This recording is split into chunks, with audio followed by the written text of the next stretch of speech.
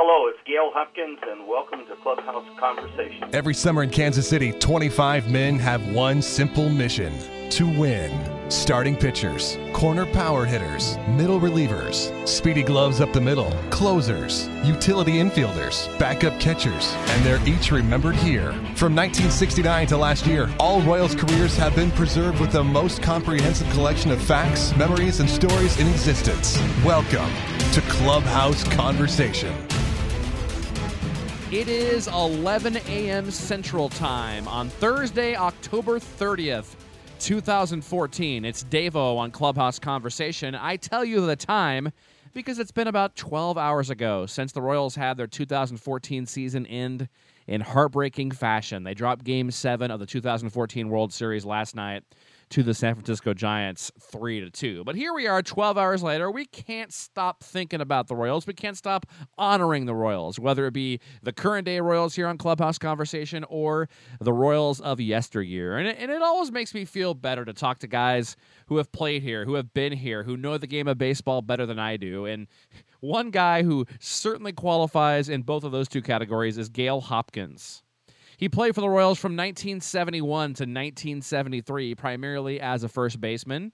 Pinch hitter, some DHing as well for Gail Hopkins, came up originally as a catcher through the Chicago White Sox organization after playing collegiately at Pepperdine. And Gail Hopkins, the only player in Major League history to appear in the big leagues and also earn an MD and PhD. He's gone on to be an orthopedic surgeon and teach and done so many things in his afterlife of baseball. Just an interesting guy who knows baseball as well as anyone. And we'll talk to him about the good old days from 71 to 73 here in KC, times with the White Sox and Dodgers, all that and so much more. Very excited to welcome him to Clubhouse Conversation, hopefully to cheer me up a little bit and cheer you up.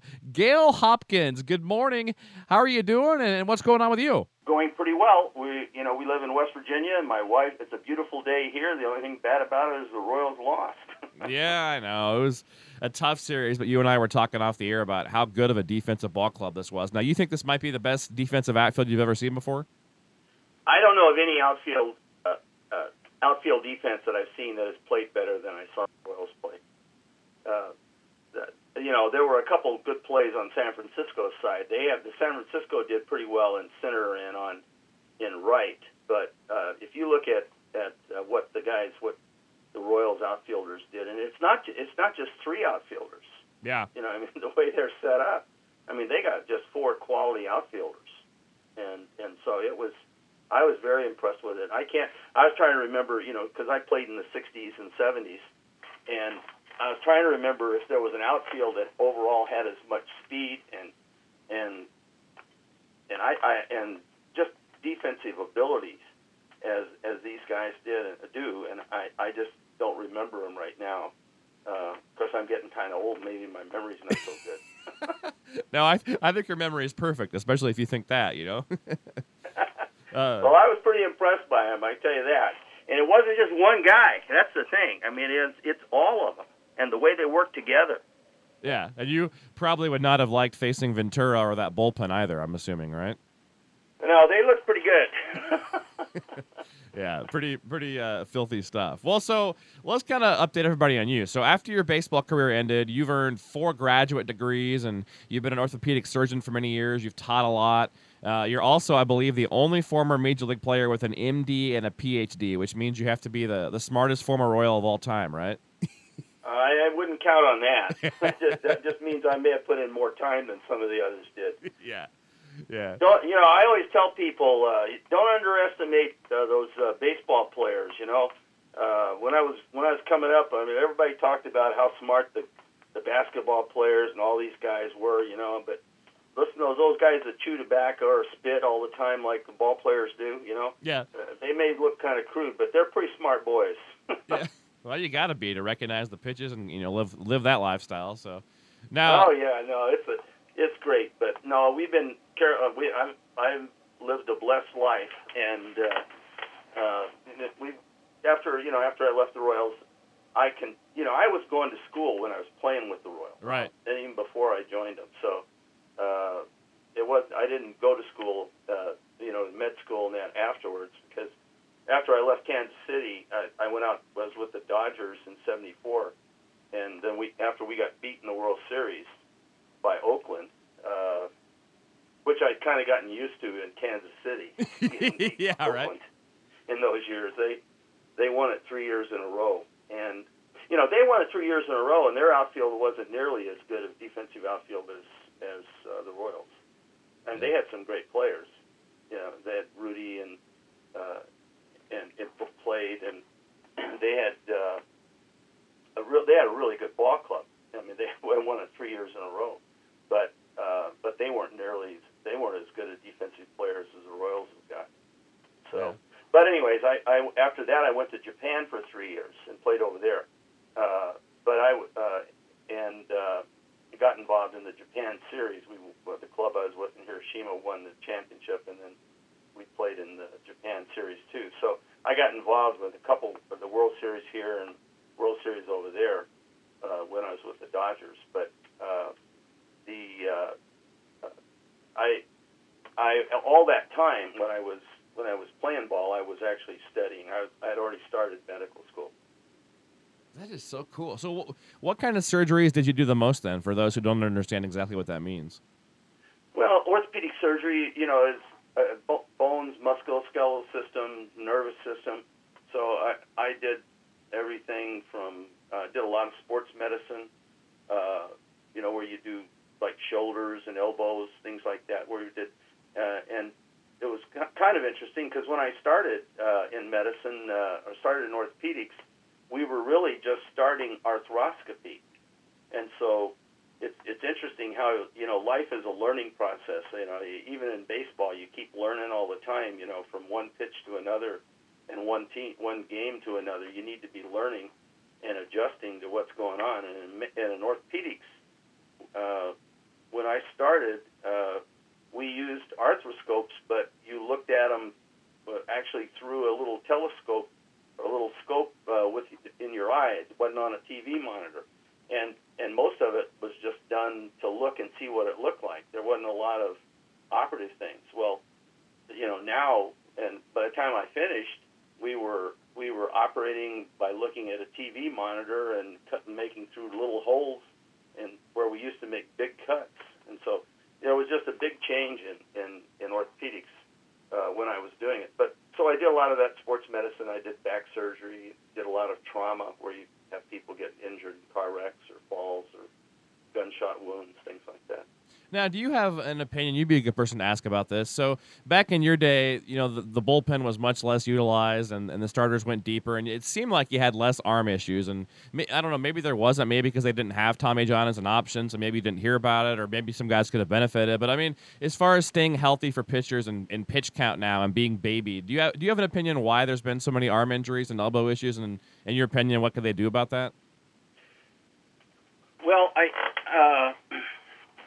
I got some opinions, but my opinions are worth.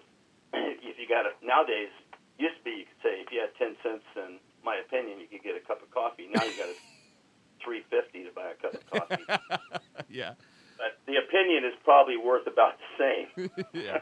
But no, there's. I don't think you are throwing overhand is an abnormal activity in a sense. It's not, and it puts a lot of stress on the shoulder, but especially on the elbow. And throwing when you get fellas and people that are big and strong and well trained, even when you do the pitch counts, if they're throwing at maximum effort, they're going to be putting tremendous forces across the elbow and the shoulder. And so you're going to end up having wear and tear or attritional kinds of things that are going to happen.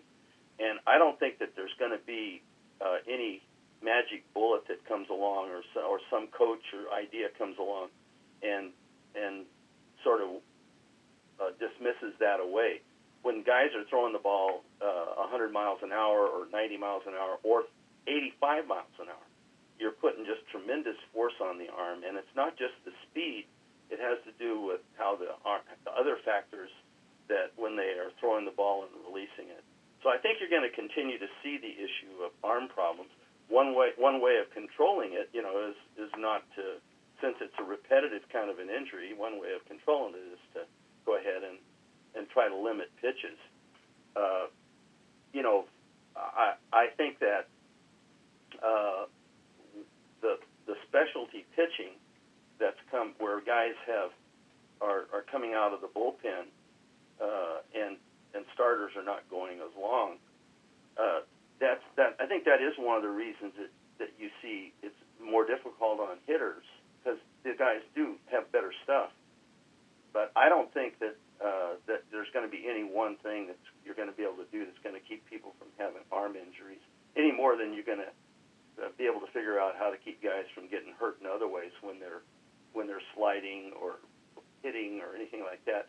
The truth is, when you're playing professional sports or even amateur sports, the people who are really successful, you can't be afraid of getting hurt. There are some things that you're going to do where you're going to put your body in jeopardy, and if you don't, you won't catch a ball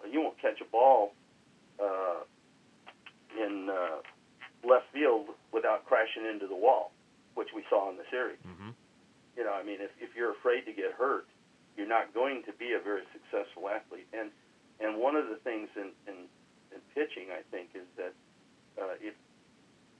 these guys are going to hurt their arms, and especially as time goes on, because it's an attritional thing that just wears on them. There are changes that take place that are beyond probably the topic, discussion for the radio talk show. But as time goes on, pitchers' arms will get where they can't straighten their elbows out just from the changes that go on, and so you're not going to stop that if these guys are throwing at maximum effort. So do you kind of buy the whole theory that an arm and an elbow only has so many pitches in it? No. There's some guy. There's so much of it is going to be individualized to a person's delivery. It's like you watch. From my position, okay, I grew up learning in baseball as a catcher in the White Sox organization. I grew up with a guy named Ray Burroughs, who was a pitching coach, and he had a big impact on me and the way I see pitching and some of the aspects of catching and helping pitchers.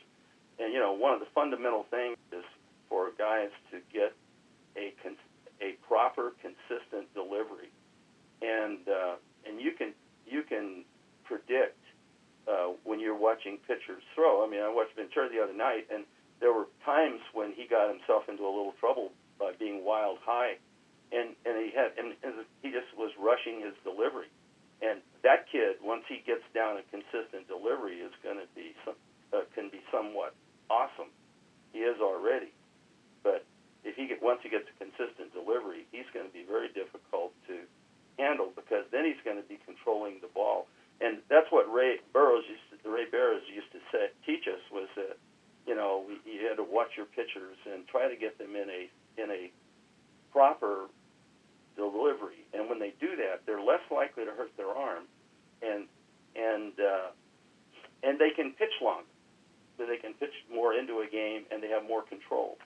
So I think with proper mechanics, you're going to find pitchers will be able to pitch longer, and usually the guys that pitch long into careers have pretty good mechanics. Tommy John was my roommate, and I was there when he tore his elbow in '74 when he had the surgery in Los Angeles, and I was the first one to play catch with him when the cast came off. Huh. And our first tossing the ball when his cast came off, we were about 8 feet apart, and he could hardly get the ball to me. It hurt so much. But he just worked at it, and if you ever watched him pitch after that, and even before that, he just had a very consistent delivery, and then let his arm and his just the way he do the work for him. But those guys, pitchers are going to be susceptible to those elbow problems. I think there is a orthopedic people or coaches might debate that, but I think history just tells you that, and so do the changes that take place in a pitcher's elbow. Yeah, well, it makes sense. So something else you've got to be really proud of, too, is that both of your children have also become physicians. So kind of tell us more about them. Oh, yeah, I'm always happy to talk about my kids and my family. I figured. Well, Leah my daughter is a big Kansas City fan. Really?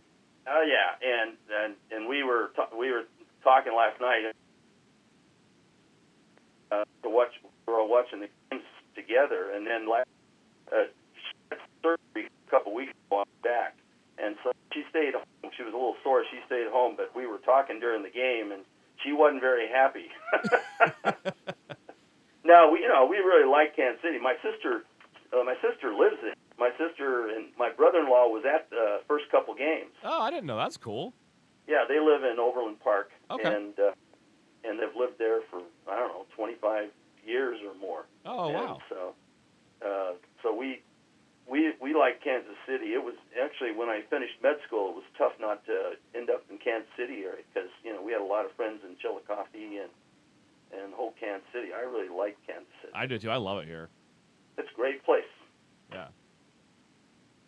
But Leah is that's our daughter. She is an internal medicine specialist and practices here in Parkersburg, West Virginia, where we live. And then our son, his name is Gail. He lives in Southern California and practices in Redlands, California, where he's a orthopedic spine and trauma surgeon. And the big thing that Gail has is he's got our 3 grandsons. Right. Future Royals. Yeah, please, we need them. Yeah. So, anyways, and my wife is a nurse. She does. I stopped practicing about a year or so ago, and so she does other things. She basically takes care of me and my mom and other people. So she's a busy woman. Bless her heart. Well, so let's go back and start from the beginning of your life then. You ready to go way back here and dust off the cobwebs in your brain? It might be tough, Dave.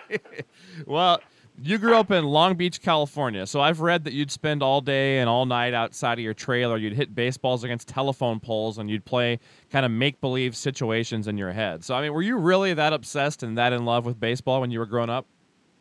Oh, I love sports. Yeah. I mean, I played baseball. Well, one of the things, Southern California was great to grow up there because, we could play baseball during the winter.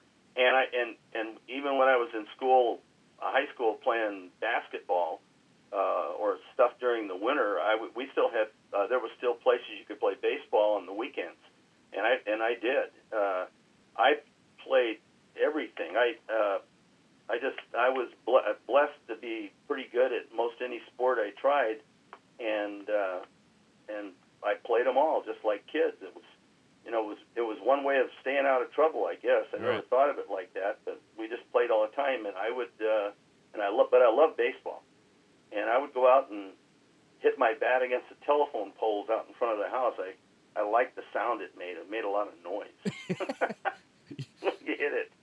But yeah, we used to play ball all the time, and when I was a kid, there was no baseball on the West Coast.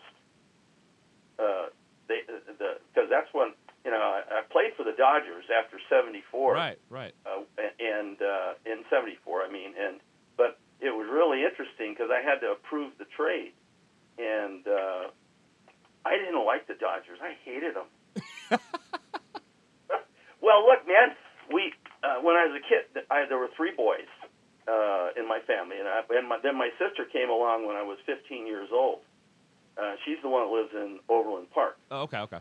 But, we lived in a 26-foot trailer in a place called the Del Amo Trailer Park, and so our, a trailer that size gets kind of crowded, and with the 2 adults and then us boys, and I had 2 brothers, and so every day and almost every night, there was a baseball game on Channel 9, and you could watch either the Hollywood Stars or the Los Angeles Angels of the Pacific Coast League. And that was our life, man. We'd turn the TV around and sit in the corner of the trailer, and we'd watch baseball every night. And then the Dodgers came to town, and there was no more baseball. They wouldn't televise anything. My old man didn't have any money, so there was no way that he could drive us up to the Coliseum and then eventually to to Chavez Ravine and watch the Dodgers or watch some major league game. So when the Dodgers came to town, my social life was crushed. I hated them. That's a great and it was story. really funny because when we got the call, they wanted to buy my contract. Carol and I talked about it and said, I don't know if I want to go to those guys. I love it. That's a great story. But they were headed for the World Series, and so I said, no, I think I do want to go to the World Series. So. Well, you went to high school there at Jordan High School in Long Beach, and then you went to Pepperdine. Like you said, you played a lot of sports. You played basketball also at Pepperdine. You'd be the first ever MLB player from Pepperdine to play in the big leagues later on. But let's talk about Pepperdine first. So you mostly you were an All-American in 1963 in baseball. You hit over 400 in 63 and 64. So your favorite memories at Pepperdine when you look back, what are they? Well, first, my wife. Yeah, number one. You got to say that. I got meeting my wife in the gym.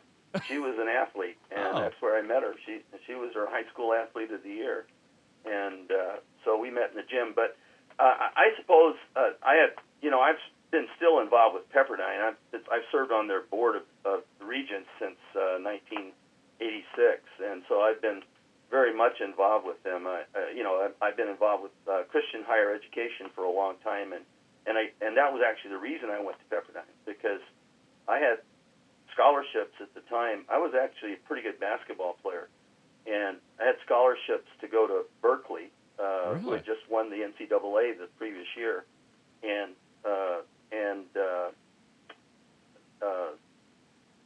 but I didn't want to. I wanted to go someplace where I could study both biology, because so I could go to med school, and religion. And so Pepperdine offered me that chance. But probably my biggest, if I think back about my sentimental things other than my wife, probably the baseball team that I played on in 1963. We went to the regional championships and then got voted out of we were ranked in the top 10. And it was probably the most amazing team I've played on ever. We had 13 players. We had one player at every position, and we had one utility infielder, one utility outfielder, and 3 pitchers. That's it? That was it. And there's a backstory to that, but it takes too long to go into it. But it was our coach's first year. And 3 of those guys went on and played some professional baseball. And we just, it was an amazing bunch of guys. And we actually got together for a 50th reunion about a year ago. Oh, cool. And it was a lot of fun. All of us, everybody was still alive except for 2 guys. We lost one fella in Vietnam. A guy named Ron Beeman was killed in Vietnam in 68. He was a captain in the Army, and then we lost one fella in 2002. Other than that, we were still all together. And Pepperdine has won the national championship, NCAA championship, in 1992. But the best earned run average and the strikeout ratio, all of that still belongs to that club from 1963. It was just so much fun. And that's probably my best sentimental memory, and I got the picture of all those old guys. I can't believe how they all got so old when we got together. Right. But I was probably the only one that didn't change. Right, of course. You look the exact same. Still 21. That's why I tell everybody that don't underestimate old, short, fat guys, old, short, fat, bald guys. And I used to say that to kids, when we'd be talking about sports or something, and I tell them not to underestimate an old, short, fat, bald guy. And I was with somebody one time, and I said that, and my wife said to me, "Oh, Gail, you're not too short." Yeah, well, there you go. 1 out of What 3 was she ain't bad. trying to emphasize, you think? Yeah, 2 out of 3 ain't bad, right? So Meatloaf said. Well, for a ball player, 2 out of 3 is a great night. Yeah. Now, a couple of honors, talking about those days, I'm sure both of these were important to you, but you eventually got into the West Coast Conference Hall of Honor, but I'm guessing maybe the more exciting honor to you was the fact that you were the first person in your family to get that college degree. What did that mean to you, and what does that mean to you? Oh, it was great. I mean, it was, I don't know why, but you're right, actually, and I appreciate that. I mean, it's kind of neat. It's great to be honored. It was great to win a lot of things, but in terms of satisfaction in life and stuff, being able to go to school was just a drive that I had from the time I was about in junior high school. Actually, it was pragmatic, David. My dad drove a truck, and I used to be on the short end of a bunch of the loads. He drove a furniture truck, and I was always carrying furniture on one end of it. And then I decided I didn't want to do that, so I went out and got a job in a nursery. This is when I was in high school, and after a week and a half of working in the nursery, I decided there ain't no way I'm going to do that. So I had decided that I was going to go to school and do something different than driving a truck or working in a nursery and that kind of stuff. And so being able to go to school opened up the whole world for me. And so that was just a big deal. And then, of course, it's made it possible, the same things for my kids. My brother was able to go on and do the same kind of thing, one of my brothers. So, it was an incredible event and big deal for me. Yeah, well, that's awesome. Well, now, after Pepperdine, I'm kind of confused. So, from how I understand it, you played for the Edmonton Oilers in the Western Canadian Baseball League, and you got discovered by the White Sox. Is that how it works? So, what exactly is the Western Canadian Baseball League, and how did you end up there and get discovered?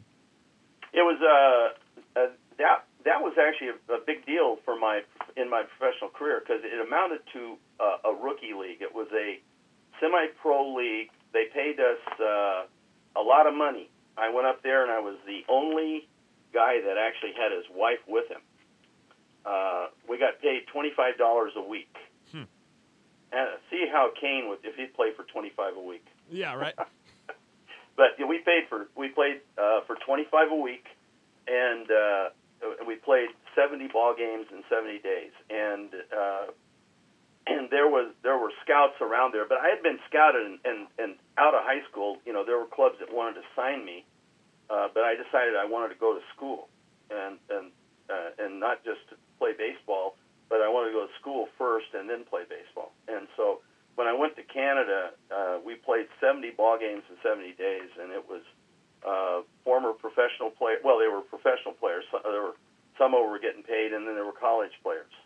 And so after the completing that year, when that season was over, the White Sox offered me a contract, and so then I went to Florida and started playing with the White Sox organization in the minor leagues with them, and then of course they called me to the big leagues in '68. Yeah, well, staying with that, so your first summer in pro ball was really good. Florida State League in '65. You played at Sarasota, and you were an all-star catcher. You hit .272. What was that first summer, completely away from home like? Well, it wasn't. I was married, and so Carol and I had been we'd been married over a couple, like a year and a half or so at that point, and we'd lived in Canada, played up there. So it was as long as home has always now been where Carol was, so it wasn't so bad that I was away from home. But I'll tell you what, it was an adjustment learning to play in humidity. I had never lived in a humid place, and Canada wasn't that way, and California wasn't that way, and so when we went to Florida, that was a tough adjustment. But I actually did quite well. But that was where I found out about one of the realisms of professional baseball. about 325, leading the league in hitting when we went getting ready to enter the month of August. And Rod Carew was hitting 300. He was the closest one to me. We played. We had a little bit of rain in Florida during the summer, Of course. and so we played. We played a series of 19 games or 19 days, and during that time we had 1 week where I caught 13 games in 1 week. We had 6 double hitters in a week. My batting average went from 325 to 270, and I lost 25 pounds Oh my gosh. during that 19 days. I remember I had a streak where I was like 0 for 30. I was so stinking tired, and but the manager kept putting me out there, and which I'm glad he did, because that's the way you do it, and that's professional ball, and certainly that was a way to win, because there's always somebody wanting to take your place. So yeah. and so I learned, though, it is really hard to take care of yourself, and that was one of the big deals, and but it was a great time. There was in Florida, we made a lot of friends, and of course ended up going back to Florida and to the west coast of Florida for pretty much the rest of my professional career, because we trained there in Sarasota with the White Sox, and then when I was with the Royals, we were in Fort Myers. Well, now you ended up living at later on in your life at a place you played a couple years later. So 66 you played for Lodi, where I believe you lived later, but you were there in the California League. You hit 358 that year. You had 12 home runs. The next year, 67's Lynchburg in the Carolina League, 20 home runs and 312. So what was it like in Lodi, by the way? I'm assuming there's no pro baseball there anymore, even semi-pro, I don't think, is there? I don't think they're playing in Lodi now. Yeah, we used to. Of course, my wife grew up in Stockton, and that was one of my problems in life has always been I can get big. Right. I think I said earlier, short, fat guys. Yeah. Ball guys.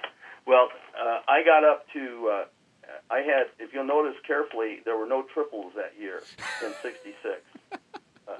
If I couldn't walk past second, I didn't try.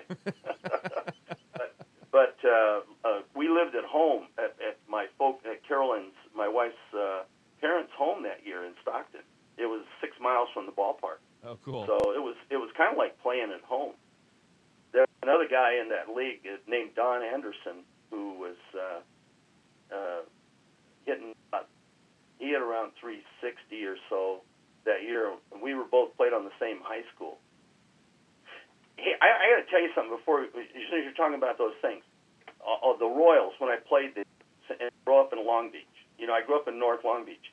Here's some Royal names for you. Jim Rooker. Yes. And Paul Shaw. Yep. We all played on the Royals at the same time. But we all played on the same Legion team in high school. Oh, no way. That's cool. See? Yeah, okay. Because then we all grew up. There were 15 guys when I played with the Royals who had grown up in California, because there were a lot of ball players came from California when I played, and three of us had grown up within 2 miles of each other. We all knew each other, grew up together, and all that, and then we ended up playing together in Kansas City. Well, I talked to Rooker about a couple months ago. I featured him, and then also I know Shaw's still around here doing some chiropractic maybe, and then also Bob Lemon. We'll talk about him later, but I know he's from Long Beach too, isn't he? Yeah, he was. Wasn't he? Yeah. Bob was. I thought he was the manager that I played for in my career that I thought was the best manager that I played for. Huh. Well, we'll get to him. But so 1968, you have a whirlwind of a year. You're at AA Evansville, you're at AAA Hawaii, and the big leagues. And before we talk about Chicago, though, I've read you have quite the cool story how you found out you were going to the big leagues. So you were at a movie theater in Montgomery, Alabama, and you got tapped on the shoulder or something. Tell that story. Well, yeah, it gets a bit involved here, but I had quit because Caroline had supported us. Oh, no way. A lot of people don't, when I played in the minor leagues, you didn't really make any money. In my first year, I made $2,100 when I was with the White Sox. I made $25 a week when I was playing in Canada. Then I made $2,100 with the White Sox in '65. Then I made $2,600. Then I made $3,000 in the following year. that's not quite enough to live on Right. then or now, And so Caroline was teaching school and supporting us. She in '67, she was going to have a baby. She was going to have her first daughter after we had been married about 3.5 years. So we finally decided to have a family, and she couldn't teach anymore. And the White Sox and I, when I asked them about winter ball and different things, and it became apparent at that point when I talked to them that they didn't appear to have a plan for me. So I quit and went to work at Pepperdine. So when I came back in '68, I came back just to fill out a roster during the summer, and my conversation with the White Sox was that I was going to, at the end of August, I was heading back to Los Angeles because I'd given up on the idea of playing in the major leagues. Really? But I was playing baseball so I would be a better coach and because I was coaching at Pepperdine at that point. And so we went to, they sent me to play in the AA League, and I thought I was a roster player, filling out a roster and helping other players develop. And so I went to a movie in an afternoon in Montgomery, and I was sitting there, and I don't know, I was engrossed in the movie. It was in the afternoon, and I was by myself, and it was right next to the hotel. And so I was sitting there, and all of a sudden I get tapped on the shoulder, and the manager said, Gail, I got to talk to you. And I thought something had happened to my wife or my kid. I came out of there, and I thought, I was scared. I thought something had happened to them because I was on a road trip, and nobody would come and tap you on the shoulder in the theater unless there was something bad. And so I came outside, and Wozniak told me I was going to Chicago. I was about ready to kill him. But I was happy to go. Wow, so that was a complete surprise to you, like a shock then. Oh yeah, I had not planned. I mean, I had really given up on. Pepperdine was paying me more to teach school and coach. And they were going to pay me more than I'd made with the White Sox in 3 years. Oh my gosh, what in the minor leagues? So I was, and I wasn't. I mean, I love baseball. I just love the game, but I was, I have to be realistic. My wife and my kids had to eat, and so there was no way I was going to be able to do it. Well, things all changed after Wozniak tapped me on the shoulder. Can you remember what movie you were watching that day, and did you ever finish the movie? No, my memory is pretty good, Dave, but it's not that good. No, you can't remember it? That'd be cool though if you could remember what it was.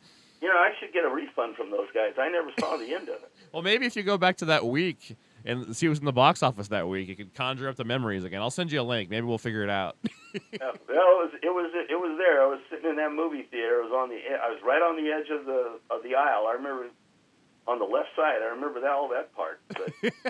That's great. Well, so you went 0 for 1 in your big league debut, June 29th of '68 at Detroit, but then your first big league hit was in your first big league start on the 4th of July at Baltimore. You went 2 for 5, and you got your first hit off a future Royal, Wally Bunker. What do you remember about that day? I remember all of it. But what I remember, I'll tell you what's even better though, is my first at bat against against Detroit. And that was against Denny McLain. Oh, I didn't know that. When he won, the 31, and so they sent me up. Eddie Stanky sent me up to pinch hit, and I remember the sequence quite well. He threw me a fastball, and I ripped it down the line foul.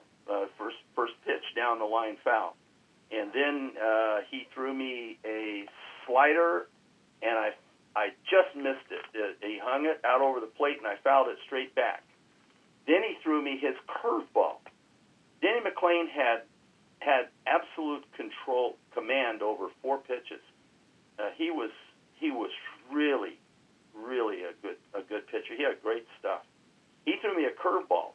I hit it out of the ballpark, and it hit the facing in Detroit in the upper deck, 1 foot foul. Oh wow! And then the next pitch, I was really feeling pretty good. I said, I got this guy. there's no way he can throw the ball by me. I've seen his fastball, I've seen his stuff, and so I got him, you know. And the next pitch he threw was the fastest changeup I've ever seen. And it just kept coming, and I watched it cross the plate on the outside part of the plate, and I walked back for strike 3. And you thought, welcome to the big leagues, right? Yeah, but I'll tell you what, the reason I bring it up is because, you know, one of the things about baseball is that a lot of the people don't understand. It's just a lot of fun to be around really neat guys. There are some jerks, but most of the guys in the game that I ran into over the years are just fun to be around.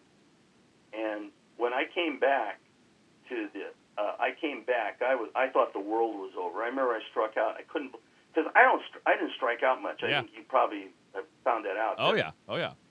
There were, and I used, if I swung at the ball, and I had a really good idea of the strike zone, and because when I was with the White Sox one year, Louis Aparicio, Walt Williams, and I were 1, 2, and 3 in the league and hardest to strike out. And I come walking back. I remember I was dragging my bat. I was shaking my head. I can't believe I did that. And I could just see that I'm on my way back to the minor leagues. After one at bat. Oh yeah, you know, you come back, you're just all depressed.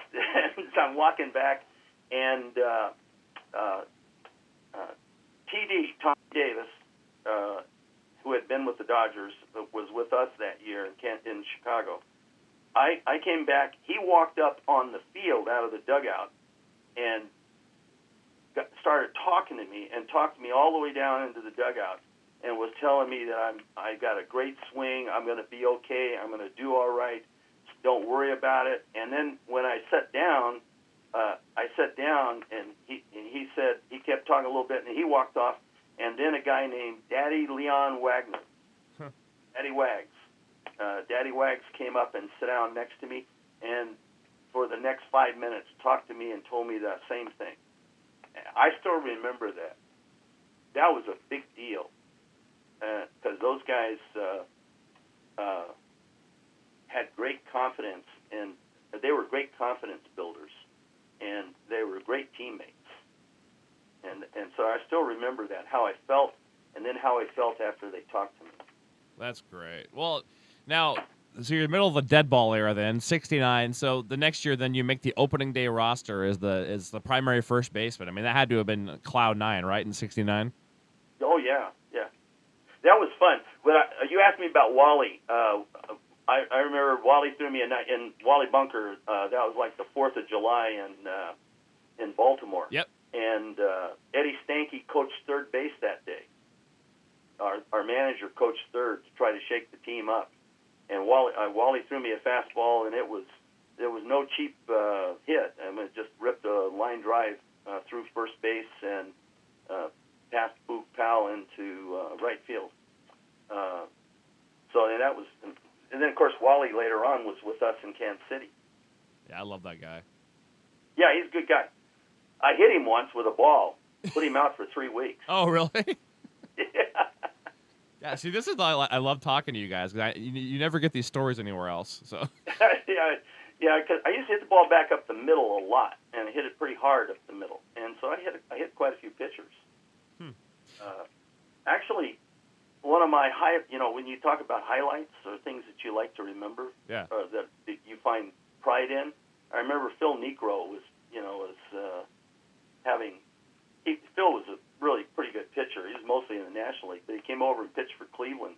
We played him in Kansas City in '73, one hot, humid day, and he was all greasy. You know, he threw all these grease balls all the time. and we played him. It was a real humid day. He was sweating like a pig out there, you know. And he threw me a pitch down and away, and I just crushed it right back at him and hit it right back at him. And he had this big blue glove on, and he got the glove up right beside his ear, and the ball tore the webbing out of his glove and went right through his glove, tore the webbing out. No way. And it tore the webbing right out of his glove and rolled down behind the pitcher's mound, and I ran down to first, and he had to go get a different glove. The glove was probably tore apart because it was full of grease. It was probably rotten from all the grease he had in it. Yeah, I've never seen that happen before. That's pretty cool. Well, he threw a lot of these grease balls. One of the worst things rule-makers did to us was they fixed it. Guys couldn't go to their mouth. Guys used to try to throw spitters. Yeah. Trouble with spitters, they don't work very well. Sometimes they do, sometimes they don't. But almost any nincompoop, if you put grease on the ball, you can make it do something. Yeah. And so they started using grease, and balls started dropping out of the bottom dropped out of them. Well, so, okay, before we talk about leaving Chicago, what are your favorite memories of Chicago those 3 years? You were there back in 1972. What are your favorite memories of playing for the White Sox? Oh,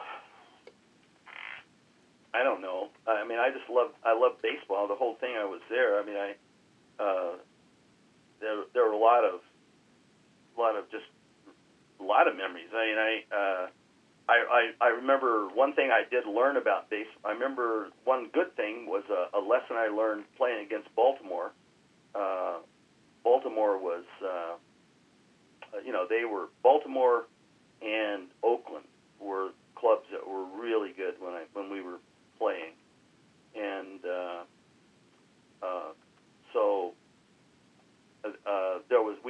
Dave McNally was the best pitcher in the league one year, and we were playing them in our ballpark, and Dave was just mowing us down. I mean, there was, he didn't blow you away. He just was a great pitcher, and so the score was 8-0 going into the 8th inning, and we had like 2 or 3 hits, and it was nothing.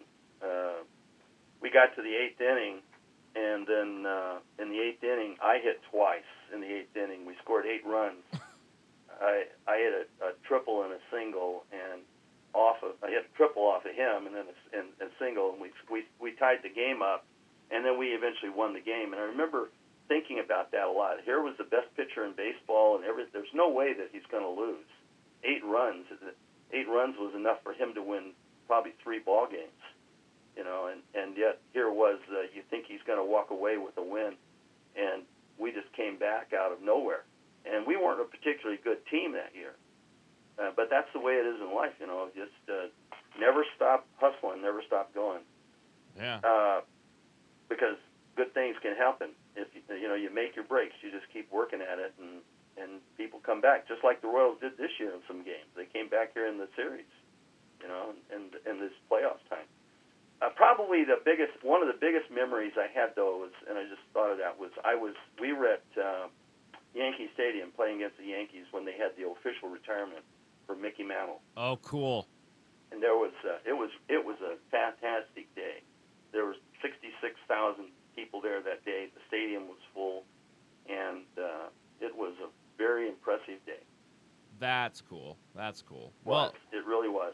Now, at the end of 1970, the White Sox dealt you and John Matthias to the Royals for Pat Kelly and then Don O'Reilly. Tragic story with him, obviously, later on. But so what do you remember about the moment you were traded to the Royals? Where were you at, and what were your thoughts on that? Well, like a lot of people, I was driving in the car, and I heard about it. Oh, on the radio? Wow. Yeah. So I was driving home and from somewhere, and I heard that I'd been traded. So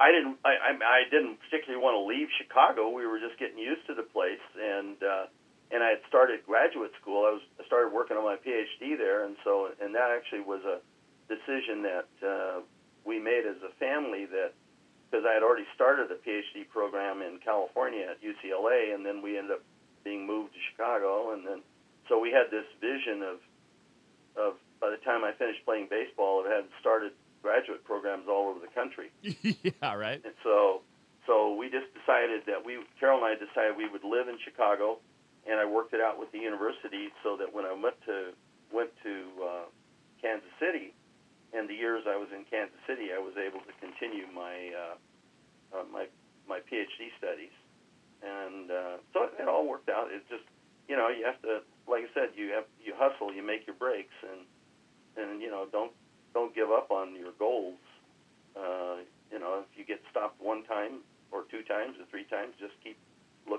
ways to get it done. And so we did that. And of course,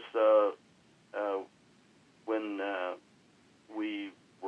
we were traded, that meant changes for us, because we'd have to take our kids and everything and live in a different place. And so it worked out pretty well, though, because I was able, when we went to Kansas City, we lived in Paul Lindblad's house. Paul had a home there in Overland Park, and he was originally with the Kansas City Athletic. Oh, okay. And so they were out in Oakland, and so there was a bunch of us that kind of did that in baseball. I mean, Wilbur Wood lived in our house, and other people lived in different houses, and Carol and I lived in Jim Rooker's house one year in Kansas City. That's cool. Now, we mentioned Bob Lemon earlier. We'll talk about him again in a second. But 71, you're with the Royals. You're the everyday first baseman. You had a great on base, 364 that year. Your OPS was leading among the regulars at 794. Now, one good memory of that 71 team was the 13 out of 21 streak you had in June, and you went 20 for 40 during a stretch of that year. Do you remember that hot streak at all? And in that first year in Kansas City, what sticks out? No, I don't remember the streak. It's funny. It's not that I don't like to, and not proud of things I do and interested in, but, I didn't know that I had the highest batting average. Baseball is one crazy sport. In what other sport can a person have the highest batting average in the history of an organization for a month? And so after I left the White Sox in 70, I didn't know that in 70 or 69 or 70, I'm not sure which year it is now, I hit 4-something for the whole month, which I hit like 480 or something like that. And that was the highest batting average in the history of the White Sox for a month. So when you tell me I was 13 for 21, I don't know that. I didn't know that. But what I did do when I was playing, I did keep a book though, where I would keep a book on other players that I played against, so I'd know what pitchers did and what other things, and I kept things to remind myself of how they pitched me in certain situations and all that. But no, I didn't remember that. 71. Do you still have that book, by the way, of all the old pitchers? Oh, I got it somewhere. You should publish that. That'd be so cool to look at that, or put it on the internet or something. I'd love to read some of that stuff. Yeah, I kind of a rat pack. I can't keep all this stuff. But no, I didn't. I really liked. But once we were in Kansas City, I loved playing there. George Toma, and the best field that I ever played baseball on was the ballpark on 22nd Street. Really? And now the ballpark itself was an old stadium. Wasn't modern, anything like that. But Toma those guys were a wizard with grass and the infield, and it was just a wonderful place to play. And it was just a lot of fun. Trying to think of something in 71. Well, here's a question while you think. What did you like about Bob Lemon so much? You mentioned you thought he was the best you'd played for. What was it about him? Yeah, I'll tell you. Well, that is part of the point. As in 71, one of the things about Lemon was plus he had a real dry sense of humor. But and Bob was just a really good baseball person. He was really a great pitcher. When he was with Cleveland, he was with that really great group of guys in Cleveland in the 50s. And I learned from him, I think, something that's helped me. I chair the board of some universities. I work on things. And one of the things that I learned from Bob that I've tried to do when I work with people, both in my medical office, with my employees, or where I am, I try to let them know what's expected of them. And by that I mean Lemon came up to me and he said, and I remember this is what he told me in spring training. He said, Hop, I'm really glad to have you here and all that kind of stuff. He says, but you're going to be my pinch hitter, and utility player. I want you to be ready. I never know when I'm going to use you. He had Bob Oliver hit 30 home runs or something like that the year before, and drove in 100 runs, and he said, so I want you to be ready, but you're not going to be an everyday player right now. And I said, okay. But he was that way with everyone. Everyone knew what their role was, and he wasn't ambivalent. He didn't jerk you around. He was very straightforward and fair about it, and he had a sense of humor that also helped along with his coaches. I remember in '71 we got to about the halfway point, and we had Amos Otis and Patek and Paul Shaw were all having pretty good years, and in fact, Paul had an incredible year. He walked 104 times or something like that. Yeah. And he had just an amazing year. He hit 270 something, and so these guys were always on base. And we got to about the halfway point in the season, and Bob had been struggling. Oliver had been struggling, and at hitting behind those guys. And so Lemon came up to me when we were going into Detroit. I just thought it was another day. We go to the ballpark, and I was just going to go out and do my workout and be ready. And we went. He walked into the old clubhouse in the old stadium there where the Tigers played, Tiger Stadium. And he walked up to me and he said, "Pop," he said, "you're my first baseman." He says, "You're going to be my first baseman until you can't do it." And he says, "You're going to hit fourth." No way. That's cool. And he says, "I'm putting Bob," and he moved Oliver to right field because he wanted his bat in the lineup. And so he put me in, and the first inning, the bases were loaded when I came to bat, and I hit a triple and drove in 3 runs. And that was that second half of the year, I drove in about 40 runs or 45 runs in the second half of the year. And it was probably the best in the States. It was the best sequence, or from my perspective, or of performance that I did. I hit 8 home runs or something like that in the second half of the season, and when I was playing.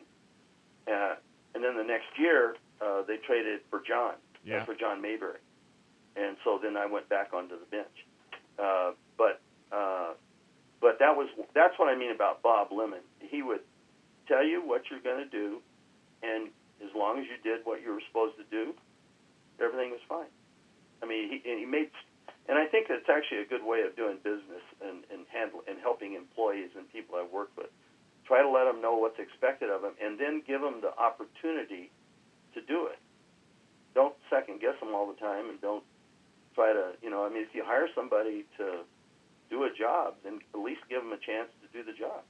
And that's the way Bob was. Yeah. That's a great answer. So 1972, you mentioned that your second year there, you only got 71 at bats in 53 games. You had 295 the year before that, and you like you mentioned John Mayberry, and there wasn't yet the DH until that following season in 73. So I mean, was that a frustrating year for you, or did you just understand your role and accept it? Well, it's always frustrating. Even if you understand your role, it can be frustrating. Because if you're a ball player and you don't want to play, you're not a ball player. Now, I mean, you can be a ball player and cause problems by and I hopefully didn't do that. But and I saw guys who had a hard time accepting those kinds of changes. There are only 9 guys going to play at a time, and quite often, you're sitting there knowing that you can do better than the guy out in the field, even if you can or can't. Right. But the point is, only 9 guys play, and the Royals saw their future with John. He was young, and he could hit the ball hard. He had a lot of things going for him, And so, no, I didn't. I mean, I didn't want to sit on the bench, but that was what fell to me. I do remember. Let's see, it was in '72. They were going to. Let's see. No, it was in '71, right? They were going to build a new stadium. Yep. In Kansas City. They were going to build a K. Yep. One thing that was kind of funny was at the end of '71, I think it was, they were going to build a new stadium, right? Yeah, that's right. Because we played against the Angels I think it was the Angels, the last part of the last game series of the season. And there was a guy named Marty Patton pitching for him. And I played that night, and I hit a home run. Like in the 7th inning or something like that, into right field on the old stadium. And this person shows up in the locker room and says, Gale, they need your bat. And I said, why? What do you mean? They wanted my bat. And so I said, okay, well, what for?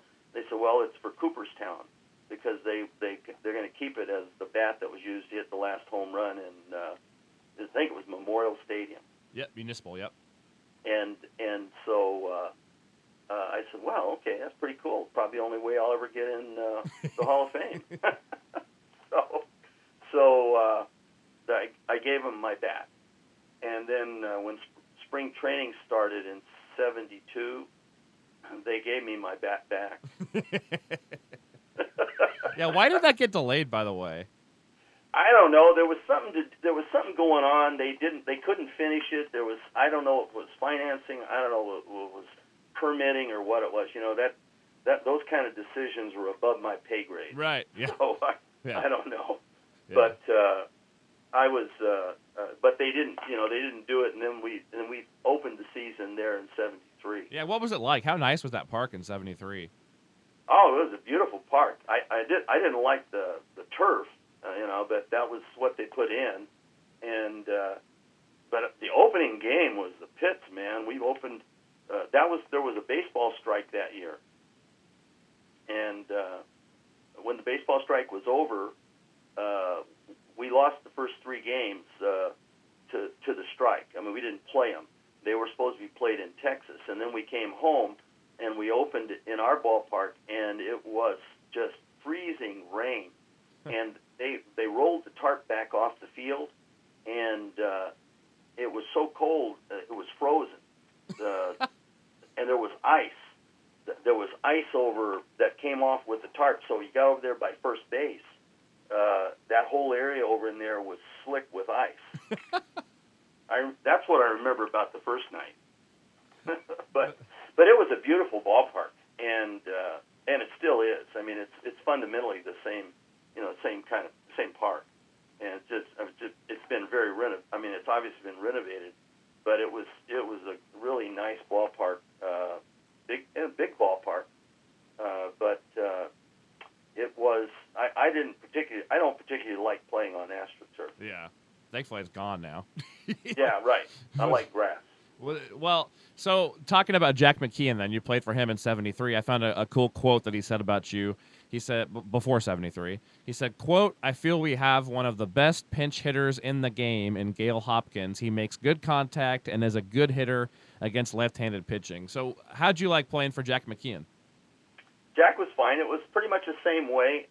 By then, John was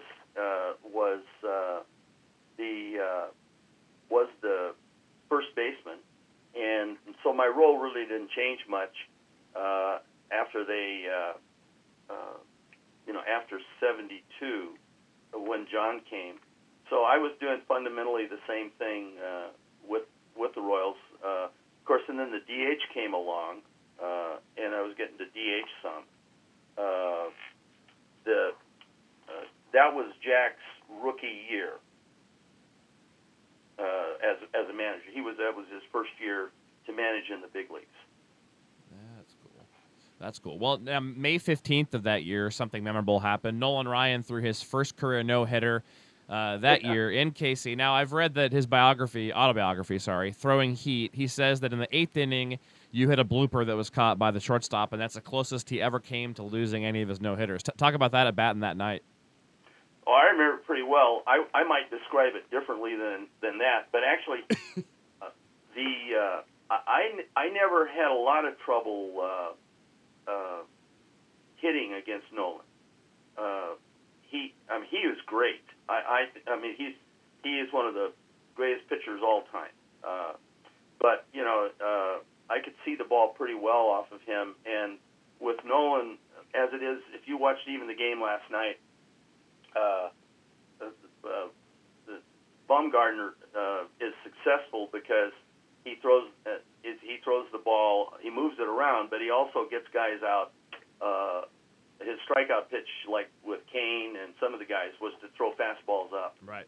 And the fastball up looks so, as it comes up there, if it's it looks so hittable. Well, a fastball that's coming up there at 87 miles an hour is pretty hittable, but when you're getting it up there in the mid 90s or so, and especially if you throw it inside, that's the toughest pitch in baseball to hit. You got to bring your bat the farthest. It looks so good. You got to get on top of the ball and all those things, and it just doesn't happen. And so Nolan would strike guys out with his high fastballs all the time, and so I just disciplined myself that if the ball was going to be, if I thought it was waist high or above, I wouldn't offer. And so in all the times I faced him, he only punched me out one time, and that was again a situational. And that was another situation out in California. But he. That night, anyway, he was throwing the ball really well, and I came to bat. Jack sent me up to hit in the 8th inning, and they had a rookie shortstop that had joined them, a guy named Rudy Meoli.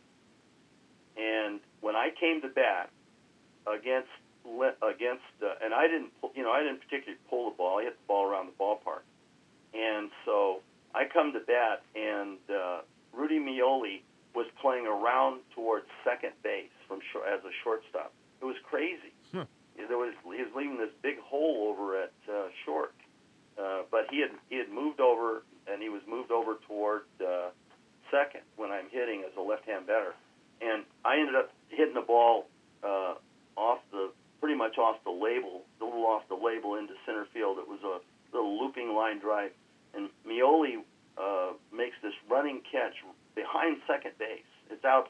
If you draw a line straight to center over second base, that's where it was. And Meoli made just a fantastic catch. And so he was just out of position, but it worked. And then when Nolan got the ball back, after they tossed it around, he must have walked around the mound, circled around the mound like 8 times, and he stopped at the back of, and he did. He stopped at the back of the mound, and then he walked up onto the mound, and he just blew us away to the next 5 outs. But he was just a great pitcher, a great competitor. I remember it quite well. Cool story. Now, a couple other. The only reason it wasn't a hit is because Meoli was out of position. Yeah, the baseball gods wanted him to throw that no-hitter that night, I guess, right? Somebody did. I didn't, but somebody did. Now, a couple other big things that year. June 2nd, you had 3 hits and 4 at-bats against Cleveland, and you were hitting .366 at that time. You also had 2 extra inning game-winning hits in 1973 as well. And then one thing I wanted to ask you about, there was a young man named George Brett that played in 13 games in 73. Do you remember much about George, his first month in the big leagues? Sure, I know George. I grew up in Southern California, and in '61, I think it was '61, his brother Kimmer was a left-hand pitcher. He grew up in El Segundo, and that's where George came. They all came from there, and my college roommate, the guy I played basketball with when I went off to Pepperdine to play, was from El Segundo. So all of us were kind of friends. So now George was younger, and he came up and joined us, and you could just see. I mean, he had all the tools. You know, he ran as for a white guy. He could run. Right. And he had a great arm and great defense, and he could hit the ball. I mean, he just had all the baseball tools, and he had the kind of the confidence that went along with being a really good player. I mean, and so I remember George very well, and you could see that he was a sure bet to play. I remember one of the things that I thought was just really idiotic was in spring training in '74, I think it was. Jack and some of them, McKeon and them, had gotten together, and they decided to see if George could be a catcher. I don't know if you know that. No, I've never heard that. They had him catching some, and they were going to make him. And they were talking about it. I talked to him about it, and they said they were talking about making him a catcher, that he'd be an all-star catcher, and then that he could play. You know, instead of being third, they would play. He could catch, and they Paul Shaw or someone else at third or something like that. I thought it was the most idiotic thing in the world. Here you got a guy who could play probably for 15 years at just the highest levels of baseball, and you're going to make him a catcher, and so he can't run and get hurt and everything else. But no, Joe, I took great pride in watching George. His brother Kimmer had played for Boston, you know, when I played. So, I mean, I knew those guys. What was his brother like? Did you know his brother very well? Well, just, you know, playing against him over the years, okay. You know, high school and then in college. I mean, in professional, his brother was a nice, I mean, good guy. He was a good ball player. Yeah. Well, now you mentioned studying and going to school. So I read somewhere I read that you joked about, maybe you weren't joking, people would be out hanging out and going out in the town, and you'd be studying in libraries. So when you were in Kansas City, were you literally like studying in libraries, or where were your hangout spots when you played here? Well, most of the time when I was in Kansas City, since we were at home, I worked at home. I had a room that in the homes where we lived, and I had my materials, my books and materials there, and I would just read them there and do my work there. And I'd put in the time and during the daytime. One of the really neat things about baseball is that you get a lot of time. You know, a lot of people don't think about it, but you know, you have to be at the ballpark, at 3 in the afternoon if you're playing at home. But that means you got the mornings. Now, if you want to stay out all night and drink and stay up and hang out, and you can get up at 1 o'clock and then go to the ball, eat something, and go to the ballpark. But I don't. You know, we're Christians. We don't do that lifestyle to start with, and so I would just get up in the morning and I would work, or I'd go. I didn't work all the time. I'd go have fun with our kids and wife and everything else, but we would get up and work in the morning, and I'd pick my time, and then when I go to the ballpark, I'd sometimes take a book with me, and I'd read after batting practice or something like that. And I just had gotten into that habit when I was in the minor leagues. When I would go on, I completed a master's degree when I was in the minor leagues, riding on the buses, and I would read, and you just kind of get into that habit. And so you get a lot of time in baseball. When you're on the road, you have to be at the ballpark about 5. So if you go, the visiting team comes out, does their hour or so of batting practice and stuff, and then you play a ball game. So when we would go to different cities, or Boston or different New York or places, I'd go to libraries and places if there was something there I wanted to use or to obtain. Otherwise, I just work in my rooms. That's cool. Now, there's 2 other random things in the Royals media guide I wanted to ask you about. You were a player representative while you were here, I know, but also, this is kind of random, I thought. It says you were a consultant in Miller, Missouri at the Mickey Owen Baseball School. What exactly was that all about? Hey, there you go. Yeah, I would say I was the player rep with the Royals, and that was fun representing the guys. There were lots of things that happened that that we did that are not for public consumption. Right. But it was a challenging time because baseball and the players and the owners were sort of coming to this new working relationship that subsequently developed, and that eventually led to the removal of the reserve clause in 1977. When Andy Messerschmidt was involved. So there were a lot of things that went on as being the player rep, and so I was honored by my teammates to do that for them. Your question about Miller, Missouri. Yeah, where is that, by the way? Well, it's if you go to Springfield and you go on old US 44. It's about 25 miles or so. It used to be about 25 miles southwest of Springfield. Okay. And when we were there, there was one of those blinking lights at the crossroad in town. But Springfield is in Greene County.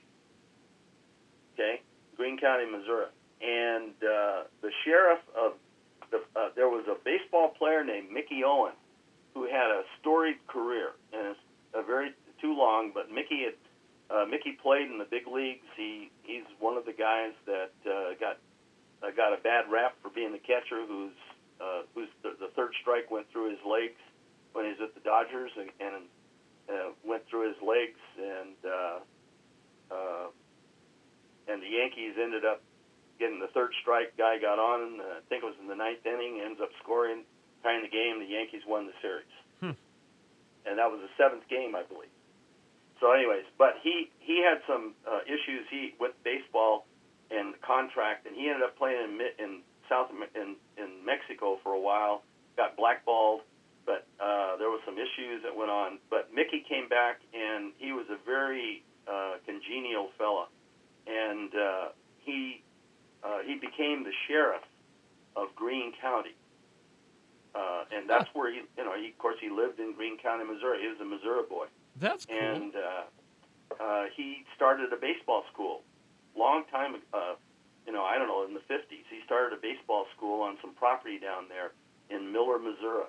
And they had about 600 acres. They had, I think, we had 8 baseball diamonds, different sizes with lights, and it was cabins and places for dorms where students would come during the summer. They'd spend a week or 2 weeks or 3 weeks or a month, depending on how much money their folks wanted to spend. And they played baseball, and they played baseball. It was like a spring training. You played baseball during the day, training. You learned skills, and then you played ball games. And they had lights on all these fields for these kids. And so kids came from all over the country.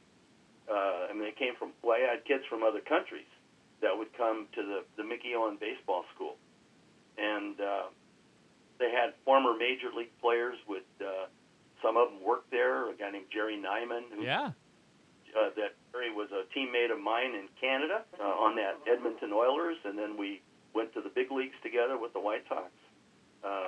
Jerry ended up working there. We hired him, and he worked there, and so I was involved with them at different capacities. I owned it one time, and so it was a lot of fun. It was about kids baseball. Yeah. And so Mickey Owen was the one who started it. His name was on it. He also used their T-shirts every couple of years to get reelected. This time of the year, you got the elections. Yeah. Well, there was every election cycle. There were probably 5,000 kids running around Greene County with Mickey Owen Baseball School T-shirts on. What now? 2 other quick questions about that. So, what happened to that baseball school? And I mean, were there some big players that came out of there that played in the show later on? Well, they had players. They had some kids that signed. I don't know. I just don't. I apologize. I don't know the names. I haven't had anything to do with it now in I don't know, 25 years. But it changed names to become the Sports Stars of Tomorrow was a subsequent name that they took. But it continued to be run by. It was purchased and run by different people over the years. The owners changed, but it was fundamentally still a baseball school It used to be regularly publicized in the sporting news. You know, they had ads in the sporting news, so they had a big a big following of kids that would come from all over the country to go to Miller to learn how to play baseball. That's random. Yeah, Jerry Nyman was a pitching coach for the Royals a couple years ago too in the minor league, so that's kind of cool that you mentioned. Oh yeah, him. Jerry and I were good friends, and we were real good friends. Yeah. In fact, we talked about Jerry Nyman in our house all the time. I remember because Carol and I hadn't been married too long, and in the second year we'd been married, Jerry came over because we were playing together in Florida, and I was catching and he was pitching, and I remember he came over to the house one night for dinner. Carol fixed some stuff she'd never tried it before, some beef stroganoff, and so Jerry's left-handed, you know, he's sitting there and this beef stroganoff. Carol didn't know she put the ingredients she used the wrong kind of soup or something to make it, so it was kind of runny, you know. And Jerry sat there, and I started eating right away like I always do, and Carol did, and Jerry's sitting there with his fork moving this stuff around, and so he picks it up and started eating it. He had this real pleasant look on his face, and he says, "You know, Carol, it looks like vomit, but it really tastes pretty good." That's great. Yeah, so I know Jerry Nyman. Yeah. Well, right before 74, the season's about to start, and you ended up going to the Dodgers. And I mean, were you expecting your time in Kansas City to end, and were you sad about that, or what were your thoughts? Oh, no, I was completely caught by surprise. Oh, really? Because I had had a very good year in 73 pinch hitting. In fact, I was right near the top of the league and doing what I was supposed to do. And in spring training, I'd had a good spring training. And they called me in, and I wasn't very happy about it. Because they called me in and I got a release like with 1 week to go in spring training, or it was the end of spring training, getting ready to break, and so I get a release, and there's no way you're going to sign on with somebody at that point, you know, and it was not a nice thing that they did. I didn't like it very much. But Jack had decided he wanted to bring Tony Salita up because Tony had played for him in the minor leagues, and so I went in and met with him in Sarasota. I mean, we were in Fort Myers. And they called, and I got called into the office, and I had no idea I was going to do it because I actually I was having a good spring training, and everything was no indication of it to me. But I also was making. Now, the fans need to hold their horses here because this is really going to shock everybody. But I was making $28,000, and that was the fifth or sixth highest paid salary on the club. Oh my gosh! Our team salary was $875,000. Man. So anyways, I got my release, and so we drove Paul Splittarf's car. We used Paul's car, and we drove Paul Splittarf's car back to Kansas City. And on the way back, you know, I had decided that I was going to start medical school in 74 because I had finished most of my PhD work. I was at the stage where I was writing my dissertation, and I was ready to start writing my dissertation. So when we drove back and we're trying to figure out what we're going to do, because we had also just made a big purchase of another farm. I owned a couple farms in Chillicothe, and we'd bought a second farm in Chillicothe, which also was bad timing. So I needed to work a little bit that summer. So I called up the Hawaii Islanders. I knew the general manager with the White Sox pretty well, Roland Heeman, and his brother-in-law was the general manager for the Islanders. And so I talked to him, and I said, "Well, look, I plan on starting medical school in the fall of 74 or 75. I think I'm going to do it in 75, and I'm going to stop playing baseball." So they offered me. He said, "Well, come on over. We'd be happy." They paid me $17,000 to go to Hawaii and play for the Hawaii Islanders. My contract was owned by the Hawaii Islanders, not by San Diego. I was one of two guys. Hank Aaron's brother was also owned by the Hawaii Islanders, and so I went over there then and started playing ball for the Islanders. And I thought it was my plan that would be my last year. And then it was right after I was there, about halfway through the season, was when the Dodgers wanted to buy my contract and then bought my contract.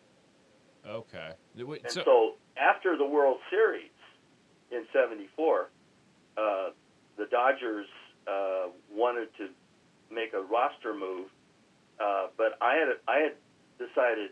We actually put our house up for sale and sold our house in the fall of '74 because we were going to go. I was going to go to school in Mexico. I was going to go to Mexico to go to medical school. Okay. And so my plan was that '74 would be my last year of baseball at the end of the World Series. And so when the Dodgers asked me to make this roster move, they needed my permission because I was a veteran. I told them, no, I don't want to do that. And they said, but we'll have to release you. And I said, yeah, I know that. So I was able to get my release from the Dodgers. And I thought I was going to move to Mexico to go to medical school at Guadalajara. But as it turned out, it didn't happen that way. There was a guy named Frank Ryan. I don't know if you ever ran into him over the years or heard about him. He was the professional rep for the Louisville Slugger batting company. And Frank was talking with a fellow who was going to be the first white man to manage in Japan, who was a guy named Joe Lutz. And so Lutz called me up. And Ryan said, you should talk to Hopkins. He's a free agent. So Lutz came to Chicago, and in this house that we had sold, we were sitting there in the living room, or kitchen, and he tells me about Japan, and he made me an offer. He offered me a $70,000 contract to go to Japan. That was twice, what Major League players were making. So if I go to Japan and play for 75, and I told him, but I'm going to start medical school, in September of '75. And he said, well, that's okay. And they wrote my contract so I could leave to go to medical school from in September of '75 once the team was eliminated from championship contention in Japan. Huh. And so I went ahead and signed that contract because that was going to make it much easier for us to live and go to medical school, that extra money. So we went to Japan, and the short version was Lutz said that the Hiroshima Carp had the best players in Japan, but they just hadn't won. And it turns out that at the end of '75, they figured out that they were that good, and they won the championship. And I hit a home run that helped win that championship. No way, that's cool. Yeah, well, you're right. And they made me a financial offer that I simply couldn't turn down. It made me one of the highest paid players in baseball. And you played there for a couple years and loved it, right? Oh yeah, I love it in Japan. And so they made me just a wonderful offer. And so and I talked with the medical school in Mexico, and they said I could come the following year. So, they made me an offer that more than doubled my salary that they were paying me, which was just going to make it even that much easier for us to go to med school. Well, when I came back to Chicago for a couple months during the winter, a friend of mine persuaded me to apply to Rush Medical College in Chicago, and I got accepted.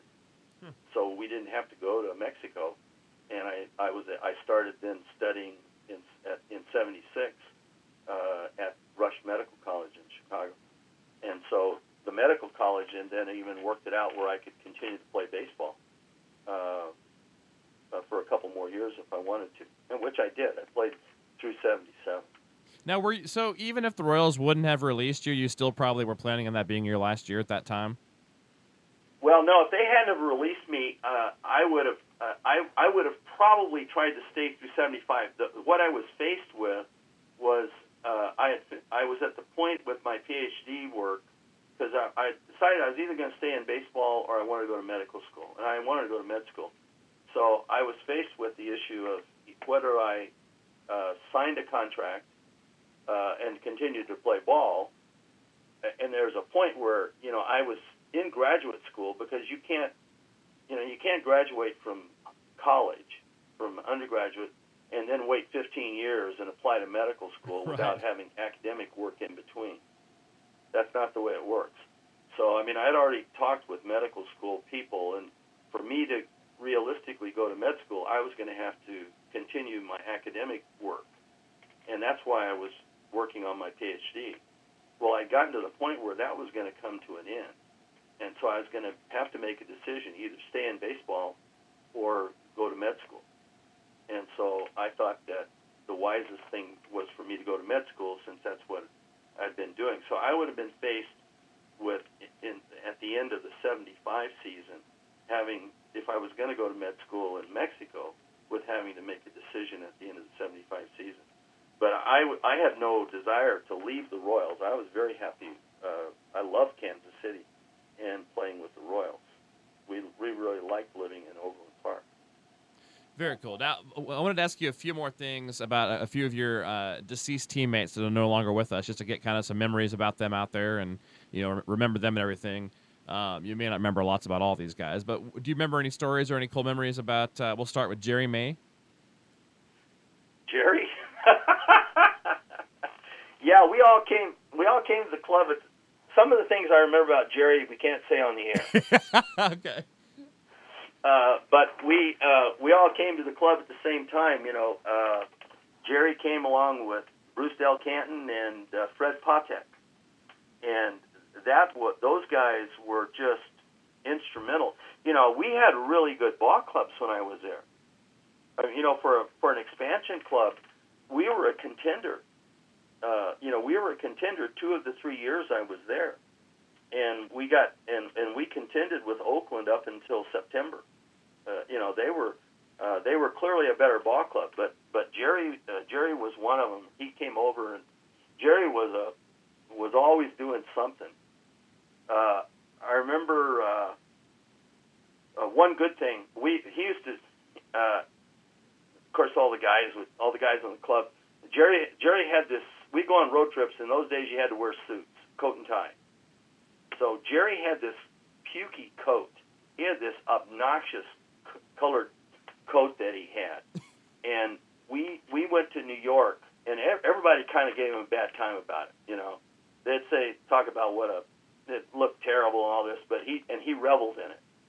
And so we went to New York and we played against the Yankees.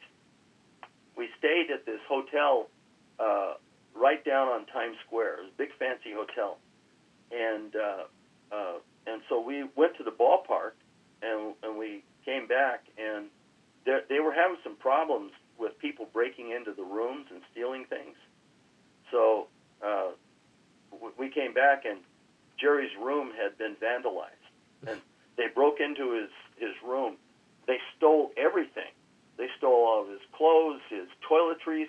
They took everything out of his room except for that coat. They left it. That's great. Don't think he got a lot of ribbing from the players on that one. Now you mentioned Bruce Del Canton. How about him? Oh, Bruce was a great guy. He was a lot of fun. Really a good pitcher. He was a wonderful teammate. A great guy to be around. He was a good pitcher too. He didn't know how to throw the ball straight. His ball moved all over the place. How about Ed Kirkpatrick? Ed was a good guy. He and Judy and the boys were, they lived near us and they were good friends. That was a real tragedy. One of his sons went to school at Pepperdine, played baseball at Pepperdine, and of course, Ed came up as a kind of California kid and grew up with the Angel organization, as I remember it. And we used to, and of course we spent a lot of time when he wasn't playing or I wasn't playing. We'd sit on the bench because usually it'd be one of us would be called on to pinch hit, and so we would sit there. I remember you were talking about Nolan Ryan.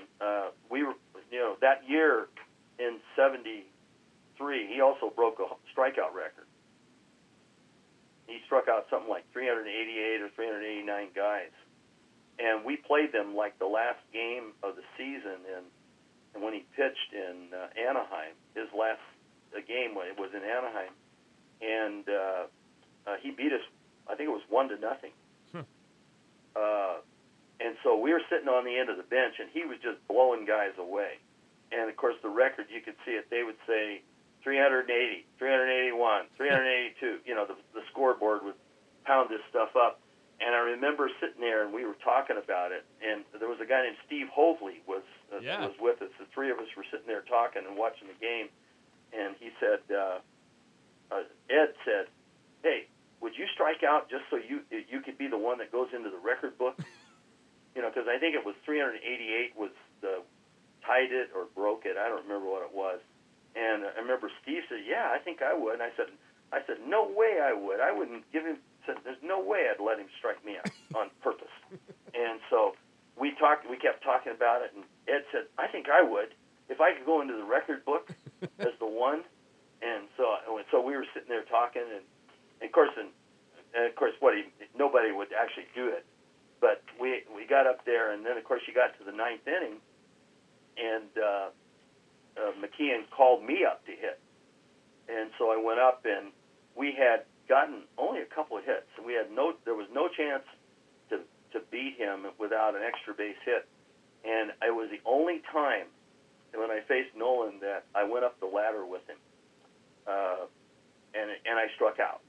And because if you offered at his pitches, if you thought it was going to be waist high, by the time it got to you, it was up around your letters, and the ball was just exploding on it. And so I struck out, and so I guess I went into the record book, and I went back and told Kirkpatrick I didn't try to do that. That's great. How about Spanky? We called him Spanky. Spanky, I love that. We called him Spanky, but he was a pretty good hitter, pretty good ball player. He played a number of positions. He was a good teammate, and it was a real tragedy with what happened to him. How about Split? Well, Paul was just a wonderful man. Like I said, I drove his car back from spring training in '74 when I got released, and hit the car and my family back from Florida because I hadn't actually planned on driving with my family, So when I went down there, so I ended up coming back with Paul. Paul was a great competitor. He was just a fun guy to be around, And that's where I learned all about Blue Springs and what it was. He always talked about going home out there, And he was as good of a man as you're going to run into. I just really liked Paul. Yeah. Ted Abernathy? Same thing. Ted was a great guy. He got his fingernails dirty all the time pitching because the way he'd throw the ball down under. But Ted was again, just there were great teammates. I can't, I don't really, there really weren't guys on the club that you didn't like. I mean, some you might like more, but there were good guys, and there were a good bunch of guys to be around, and they were good competitors. I mean, we won a lot of ball games when in those years as an expansion team. Yeah. Last three guys, Lance Clemens. Anything about him stick out? Not a lot. I didn't have a lot to do with Lance, but you don't have any stories for you on him. Yeah, and then the last two would be Steve Mangori or Joe Horner. Not too much. Now Joe, a little bit with Joe, but there was a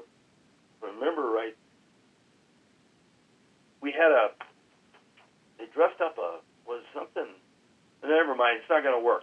They had a watermelon one time that put in the dugout that dressed up with his number and stuff on it.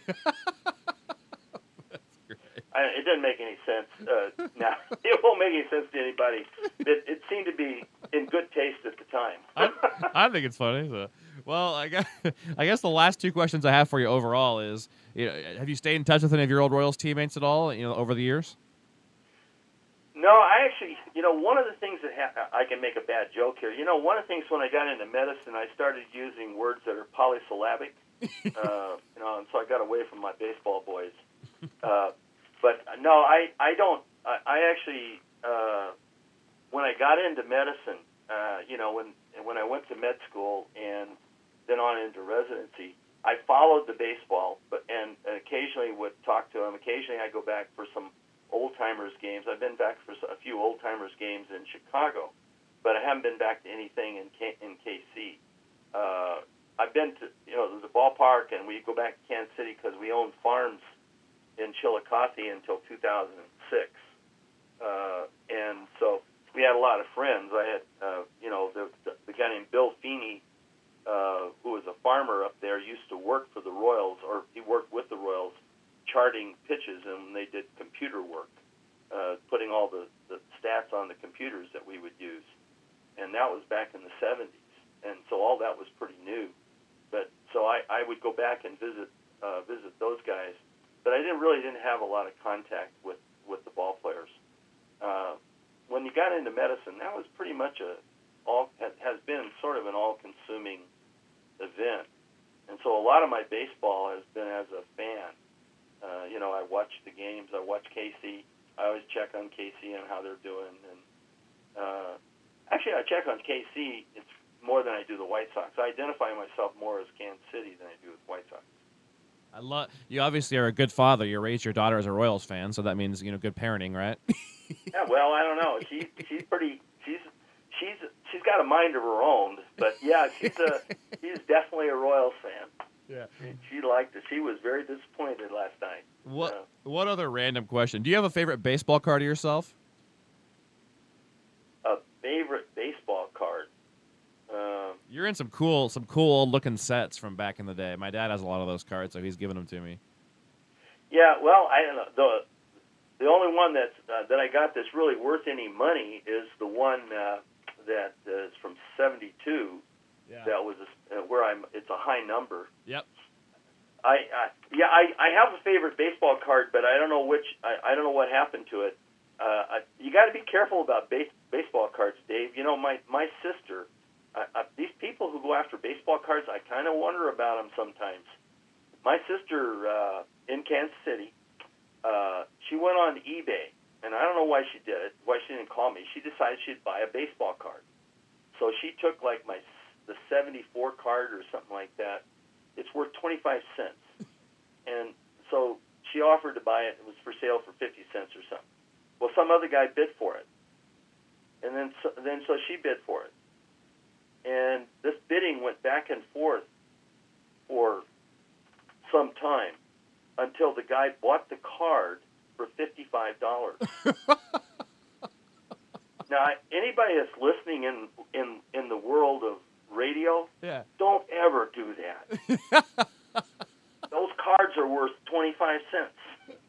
$55. Wow. She laughed. I mean, she sent me the trail of bids, and it actually, the guy bought a $25 card for $55. Now, that card is actually worth $55 if you can find it. So I do have one card that's worth $55. It's out there somewhere. Do you still sign a lot of those in the mail and stuff, like autograph them? Yeah, a lot of. I guess apparently, I think you probably know that there's someone publishes a book of players who will sign cards. Yeah. And I've always felt a little funny about I mean, if I go someplace and they're supposed to pay me to sign cards or pay me a stipend to do stuff, I'll do that. But I've never charged for signing cards. I've always thought it was one of the really neat perks of playing, and I've always just been flattered that somebody would want my autograph. I read an article once about one of your former teammates that won't sign autographs for like less than $10,000. Did you know Dr. Mike Marshall at all with the Dodgers? Yeah, I knew Mike. I've read some article that he won't sign for like less than like a small fortune, which I was like, what? So anyway. Well, he probably doesn't sign too many cards then, does he? No, not too many. There's not too many out there. Well, thanks so Yeah, much. no, I knew Mike. I knew him before he was with the Dodgers, and then when he was with the Dodgers, right? So, but I don't charge for that. I think that, and I don't criticize players who do. I mean, it's the way a lot of the guys make their living. I mean, they're professional athletes and entertainers, and so that's fair game. I've been fortunate enough to both play baseball and make my living other ways too, and so I just don't do that. What I worry about are the people that want my autograph on prescription pads. Yeah, right. Yeah, you got to watch that nowadays with all the drug abuse and everything. Oh gosh. Well, very last thing for you. What would you like to say to Royals fans listening in closing? Well, just enjoy. I mean, look, as bad as you feel when you get beat, there's only two teams got there, and they got there, because they played great baseball. And I, all I can see is that with the age of those players and with the way they play right now, Kansas City and you Kansas City fans have got a lot to look forward to. I think you're going to see a lot of continued good baseball, and I suspect it's going to get better because these guys really look good. They had a fantastic season, and I just couldn't be happier for the city. I had friends come back actually who live just outside of one of my best friends here. They're from Missouri, and they grew up there, and they just came back and they brought me the St. Joe's newspapers when the Royals clinched the ALC. ALCS, cool. And it's really nice to see that newspaper with all those blue and white pictures on the front. Yes. Just remember, my wife says that I've been lucky enough that she thinks that I played for clubs that have the prettiest uniforms. She said she liked the Chicago White Sox pinstripes when I came up. They're slimming, aren't they? They make you look skinny. Yeah, that's one of the few times that's ever happened too. So, and the other was the Royals and the Dodgers. They have beautiful. They both have fundamentally the same kind of beautiful uniforms. Yeah. And I tell you, that ballpark and the way that it looked with the players on the field, it just was gorgeous. Yeah. I couldn't be happier for the city. They should just rejoice in what a great season it was. Yeah, it really brought the city back together, and the crime rate was down like 400% the last month. So. Well, they got something to do. Yeah, people aren't. I guess they're happy drunks instead of upset drunks, right? Yeah, well, that is something that just disturbs me, though. I would like to think that had the Royals win last night, they wouldn't have set the town on fire. No, they wouldn't have. And I was very proud of how they handled it with class and said the better team won and congratulated, not like the Baltimore fans and players, but that's a different story. I agree. But anyway, it was seriously an honor to talk to you, and I've heard great stories about you from my dad and read about you and all that good stuff. And hopefully one of these days you'll be back here and we can grab some lunch or see a game if you visit your sister or whatever. And I'm hoping that the Royals have bigger and better things, and hoping to stay in touch. And thank you so much for all you gave to the Royals organization and for the great chat. Well, thank you, David. Why don't we say next fall in Kansas City? Huh? Let's do it. I'm down. I'll be here. Series in Kansas City. I'll be here. Let's do it. Okay. All right. Take care. Have a great day. You too. Thanks a lot. Yeah. Bye-bye.